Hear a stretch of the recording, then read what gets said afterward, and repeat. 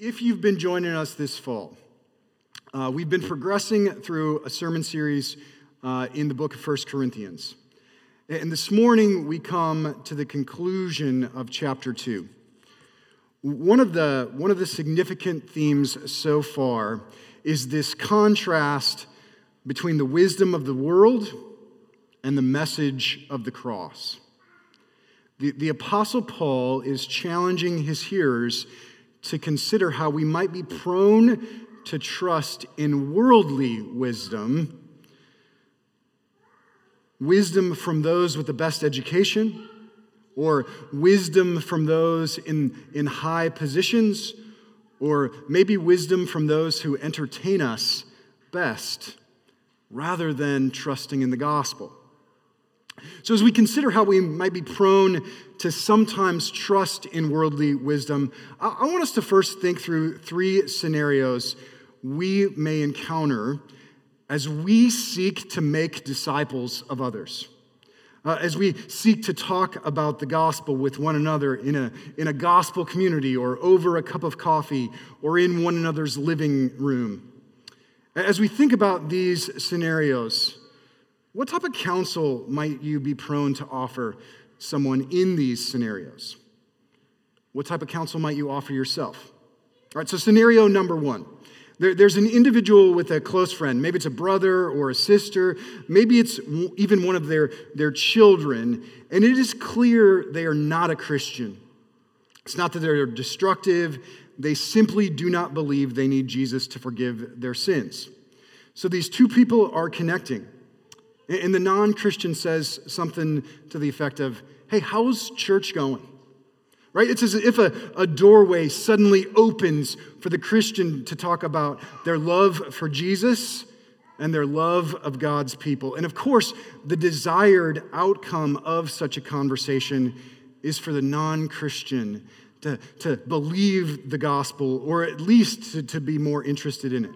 Okay? That's scenario number one.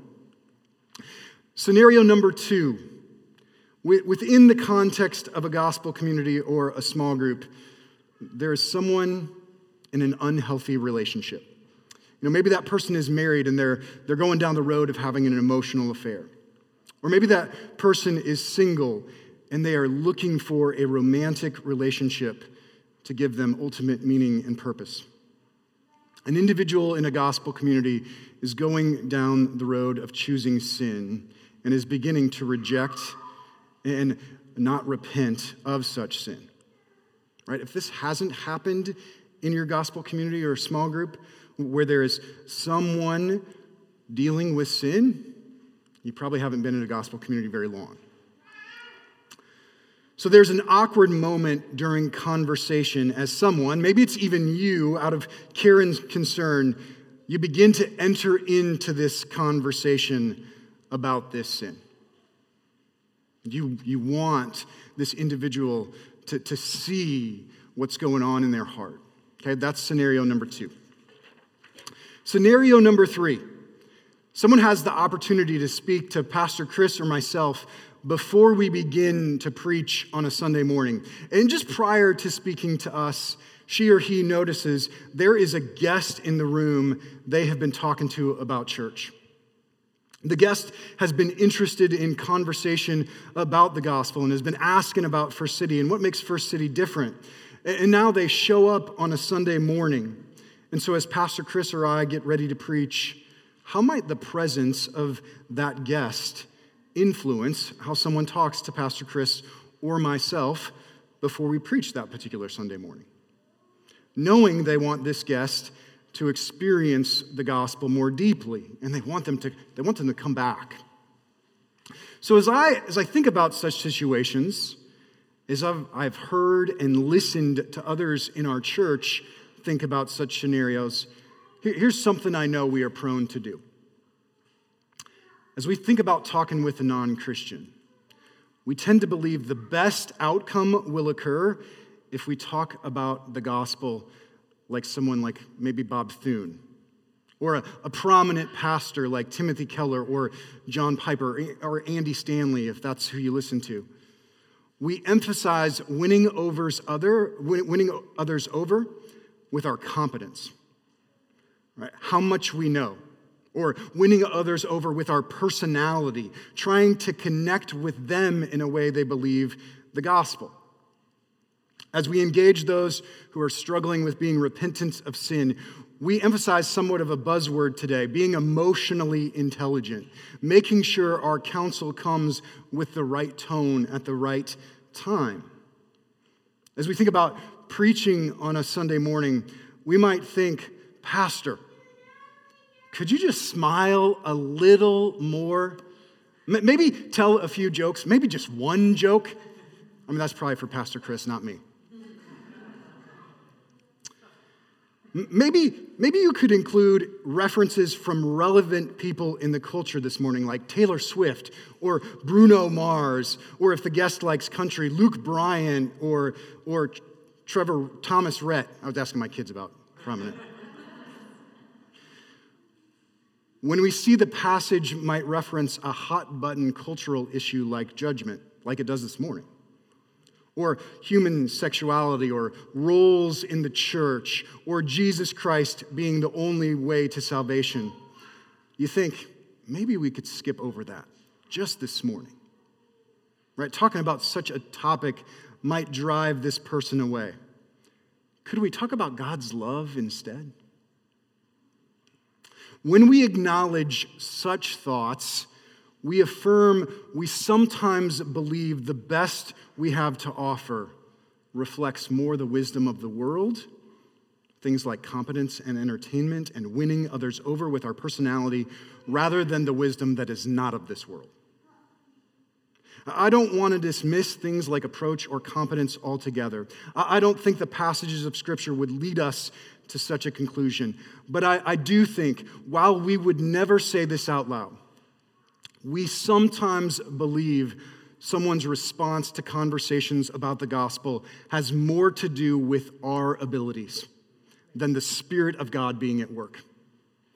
And so if we're confident in our abilities, we're bold. When we are not confident in our abilities, we are fearful that someone will reject the gospel because we have messed it up. The Apostle Paul will help us understand the foolishness of such a perspective this morning. Because the best thing we have to offer is not wisdom of this world, but is given to us by the Spirit of God. So for our big idea this morning, here's what I want us to engage. I want us to engage a proper perspective in the proclamation of the gospel.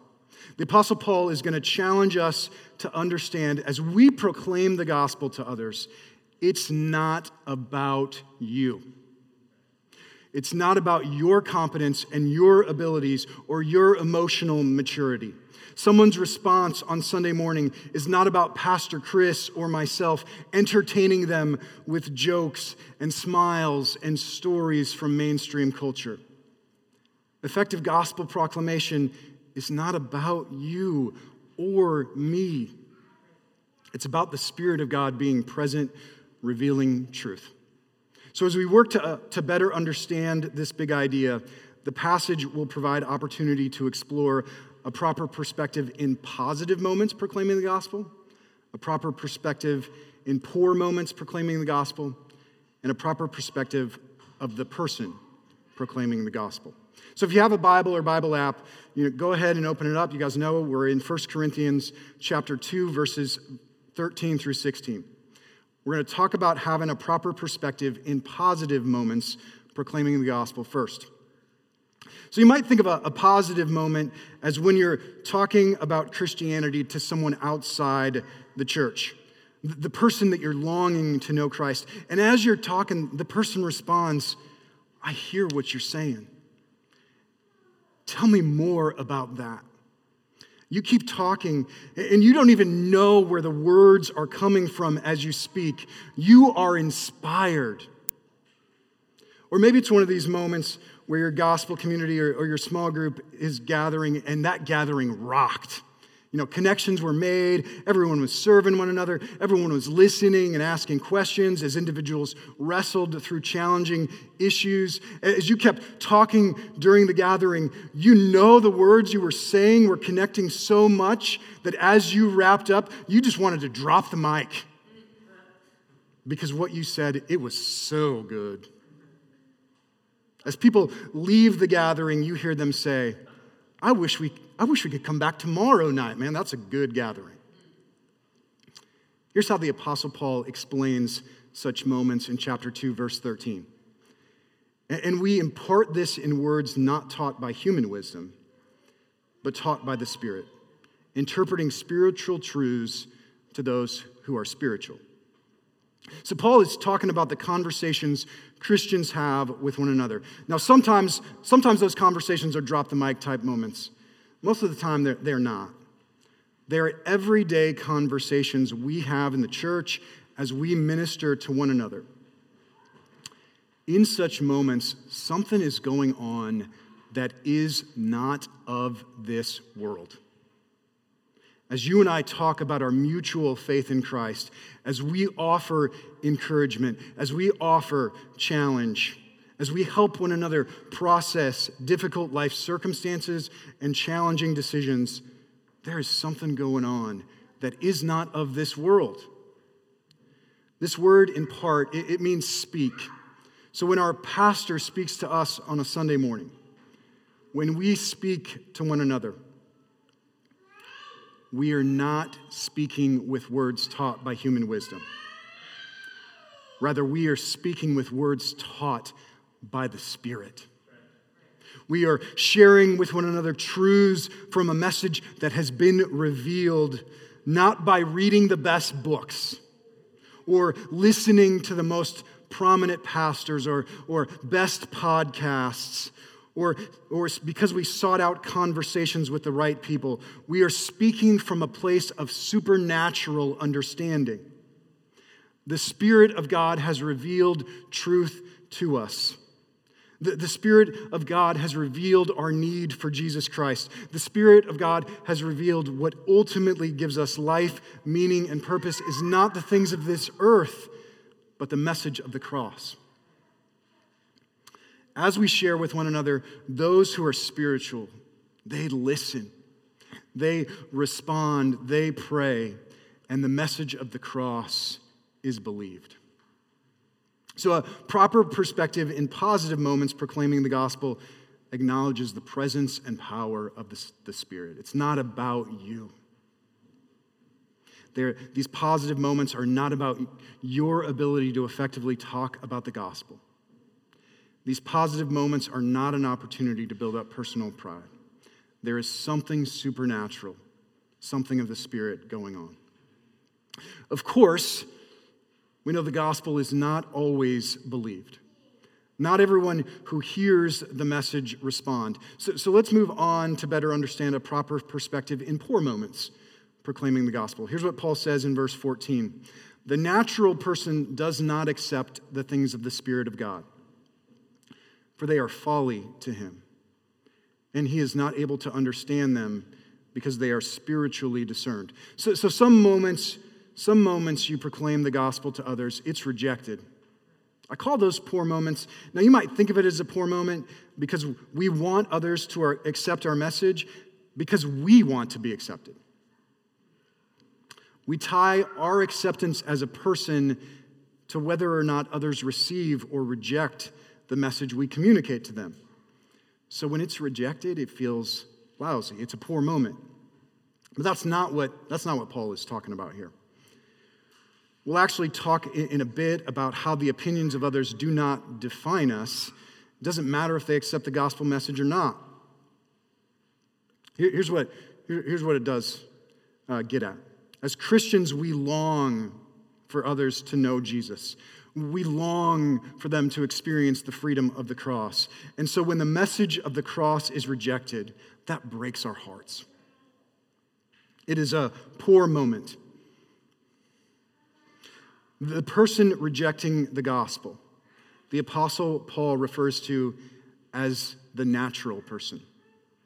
It's not that they reject you or they didn't connect with your personality or you didn't entertain them enough. They simply do not accept the things of the Spirit. The word here that means natural, it means governed by breath. The natural person is not simply someone pursuing earthly pleasure and earthly happiness and avoiding pain at all costs. The natural person believes ultimate life and meaning and purpose is found in things of this earth. So this can be the religious person who believes their ability to obey particular principles is what gives them worth. Or an irreligious person who believes living the way they want to live is what gives them worth. Both the religious person and the irreligious person trust in self. They trust in earthly things. This is what it means to be a natural person. What the natural person rejects is not because it's gibberish or incomprehensible, but because it's rejected as foolishness.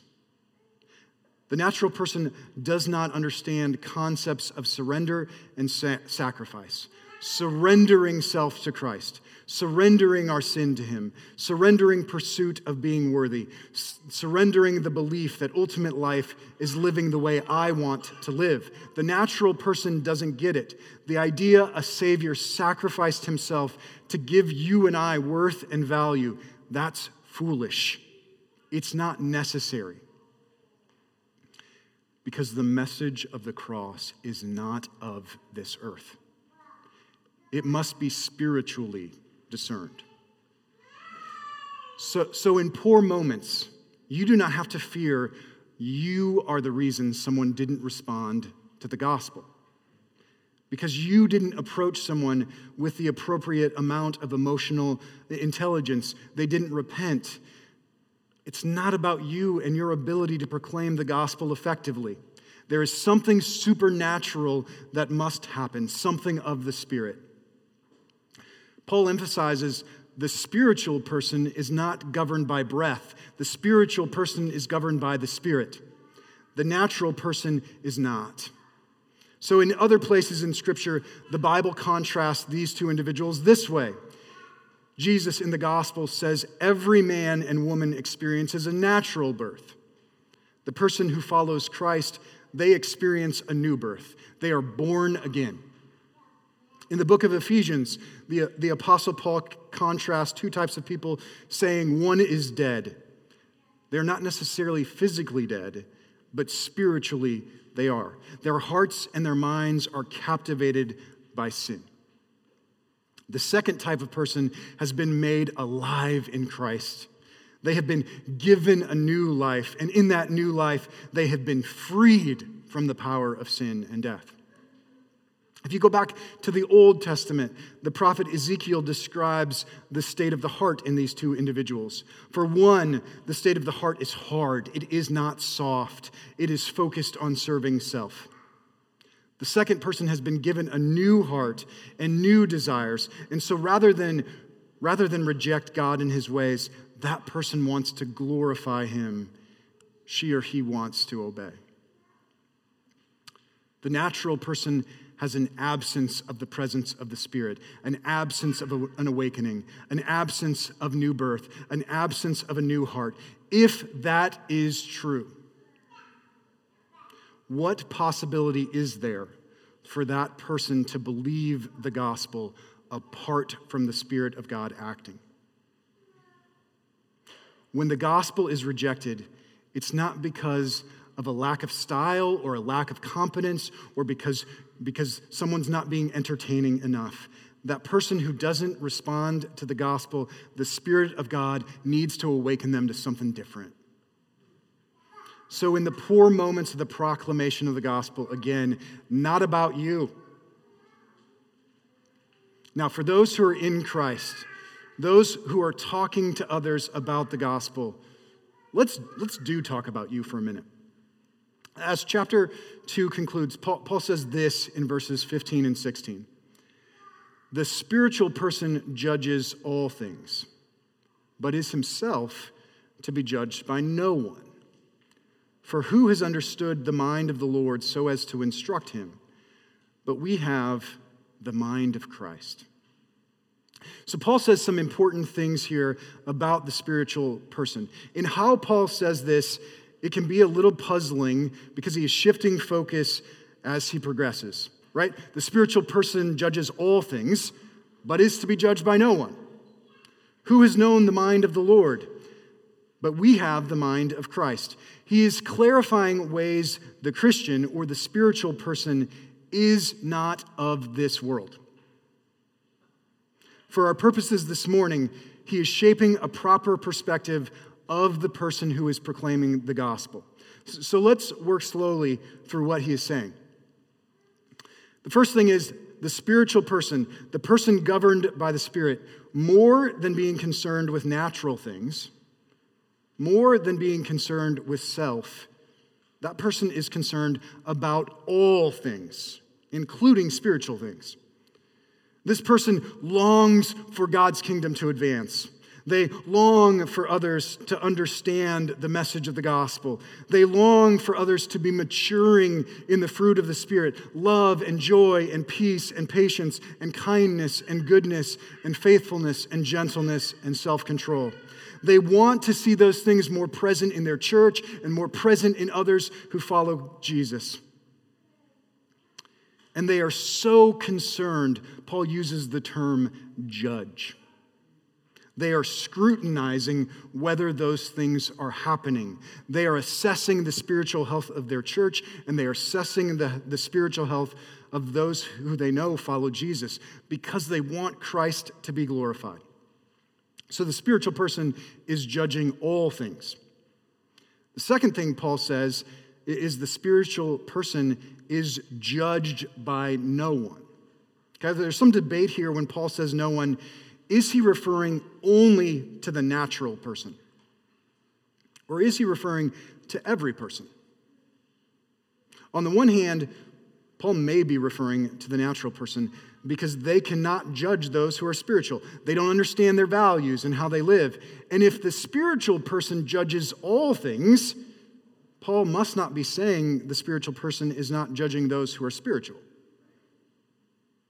As he continues in verse 16, Paul goes on to contrast the limitation of the minds of men and women while affirming the spiritual person has the mind of Christ.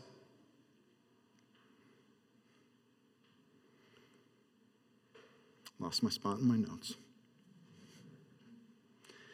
So in using the language no one, Paul may be referring only to the natural person. But if we consider the larger context of 1 Corinthians, I'm not so sure it matters if no one refers to the natural person or whether it refers to everyone. In a world where the opinion of others often defines us, in a world where our opinion of us defines us, we tend to view ourselves as worthless, or we tend to believe we are not worthy of forgiveness because of how much we struggle with temptation and ongoing sin. The spiritual person is different. The spiritual person is not defined by the judgment of others. How others judge us, even how we judge ourselves, it doesn't matter. Only how the Lord judges us does. So in the larger context of 1 Corinthians, Paul certainly is making this point. He will return to this theme of judging at the beginning of chapter 4, and here's what he says. But with me it is a very small thing that I should be judged by you or by any human court. In fact, I do not even judge myself, for I am not aware of anything against myself, but I am not thereby acquitted. It is the Lord who judges me. Therefore, do not pronounce judgment before the time, before the Lord comes, who will bring to light the things now hidden in the darkness and will disclose the purpose of the heart. Then each one will receive his condemnation from God. It is the Lord's verdict that matters, not brothers and sisters in Christ. I don't know about many of you, how many of you saw this past week. Author and pastor John Piper published his personal views on the upcoming presidential election. Now, some of us may agree with what he published, some of us may not. I'm not here to debate that. As a spiritual person, we should judge all things, right? We should critique and enter in and reflect on what he's saying. But what is concerning is the way some move from critiquing his position to critiquing his character. Paul is saying those who would critique the character in Christ, those critiques don't matter. Now, this doesn't mean the spiritual person rejects counsel from brothers and sisters in Christ, because a Christian understands the spiritual person judges all things. They are slow to speak and quick to listen. A Christian understands faithful are the wounds of a friend when another is addressing concerning behavior. But at the end of the day, those words don't matter. They do not ultimately define us. So the person who is in Christ, when others think poorly of them, when they think poorly of themselves, such an evaluation or verdict, it's useless.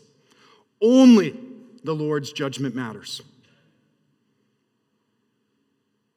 So the spiritual person judges all things, and the spiritual person is free from being judged by others. The third thing Paul says about the spiritual person is they have been given the mind of Christ. The spiritual person has a supernatural mindset. If we had more time, I would jump over to Philippians chapter 2, where Paul details more this mindset of Christ. But let me briefly summarize what he says there. The mindset of Christ emphasizes serving others, looking not only to our own interests, but the interests of others. The mindset of Christ emphasizes the sacrifice of Christ. How, though he was God, he emptied himself by taking on the form of a servant, being born in the likeness of men, and he humbled himself, becoming obedient to the point of death on a cross. The mindset of Christ is a mindset that is not focused on self. It is a mindset where we consider others more significant than ourselves. We ask about their story. We ask about their needs. We ask about their desires. We ask how they are doing. We long for them to experience healing and wholeness and the freedom the gospel brings. And it is a mindset that understands meaning and purpose in life is found in a servant who sacrificed himself to take on the pain and sin of others to the point of death on a cross. The natural person doesn't have such a mindset.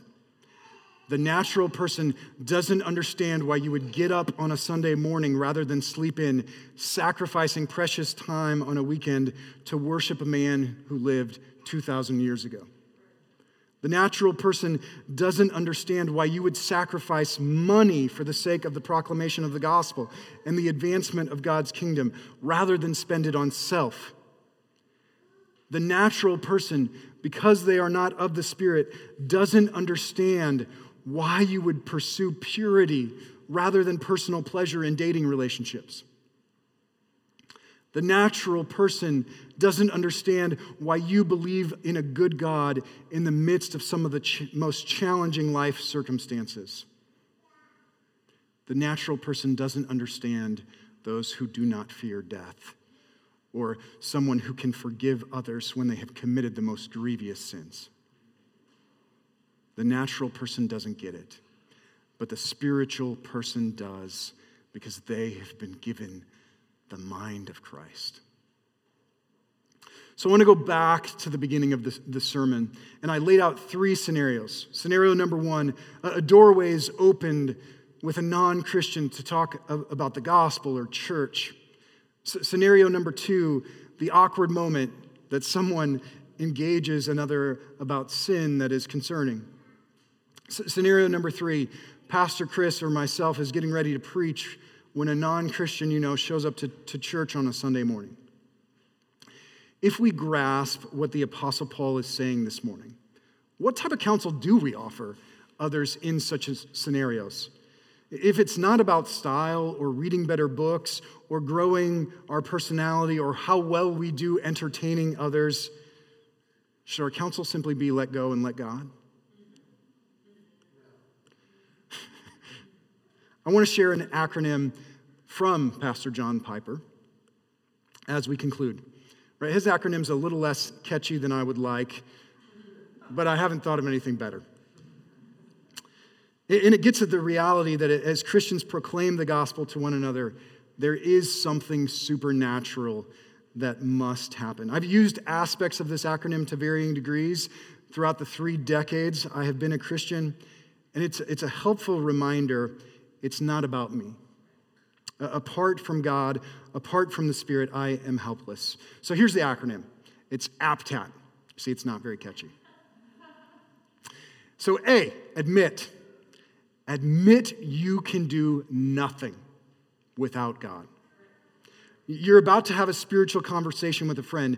You're about to talk to a friend about the gospel of Jesus. This conversation is not about you and your competence or your style or your personality. If everything goes perfectly according to plan, or if it goes awful and not according to plan, it doesn't matter. If the Spirit doesn't reveal truth, nothing will happen. Admit you can do nothing without God. P, pray. Pray for help. This doesn't have to be a long prayer. There are plenty of short cries for help found in the Psalms. Help, Lord. I need your help, Lord. Spirit, please reveal truth. Such a prayer acknowledges dependence. The Spirit must reveal truth as we proclaim the message of the gospel to others. T, trust. Trust in God and in His promises as we talk with others about the gospel. So on Sunday mornings, whenever I preach or whenever I lead liturgy, I get to this point where I stop prepping and I go run. And I listen to worship music. There's no more prepping. Such activity for me is an expression of trust. It is not something I need to do on Sunday mornings.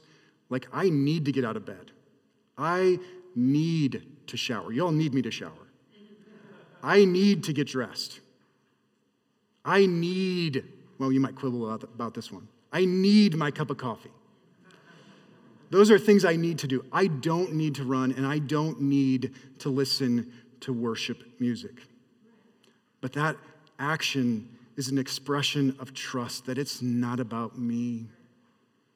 God needs to minister. The Spirit of God needs to minister to us this morning. When we trust the Spirit to encourage and to challenge, we are free from a pressure to make things happen.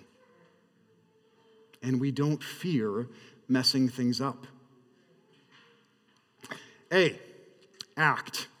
So, trusting in God's promises, admitting we can do nothing without God, praying for help, it doesn't mean we are passive. It doesn't mean we sit back and do nothing. It actually emboldens us to act. Because we trust God, because the Spirit reveals truth, there will be people who respond to the gospel. And so we proclaim it. T, thank God. Someone who knows it is not about their abilities or competence, they give thanks. There's the moment after we speak words, many of us are prone to self-evaluate. We tend to become self-focused. If it's not about you, you don't do that. You thank the Spirit for the opportunity to proclaim the gospel. You thank Him for the words, and you thank Him for revealing truth. All right, so this acronym APTAT, admitting you can do nothing without God, praying for help, trusting God to work, acting, thanking God. This is not a formula rooted in worldly wisdom to get the results we want. This acronym, it's just a tool as we have opportunity to proclaim the gospel and implications of the gospel to others, to remember it's not about us. It's not about saying the right things or saying them the right way with the right tone. What we are doing is impossible without the Spirit of God revealing truth. The natural person will not understand spiritual things without the Spirit of God moving. And so we don't need to be arrogant, believing we somehow hold the keys to another experiencing truth. And we don't need to be afraid we will somehow mess it up. We can be free because it is the Spirit who reveals truth to the spiritual person. Let's pray.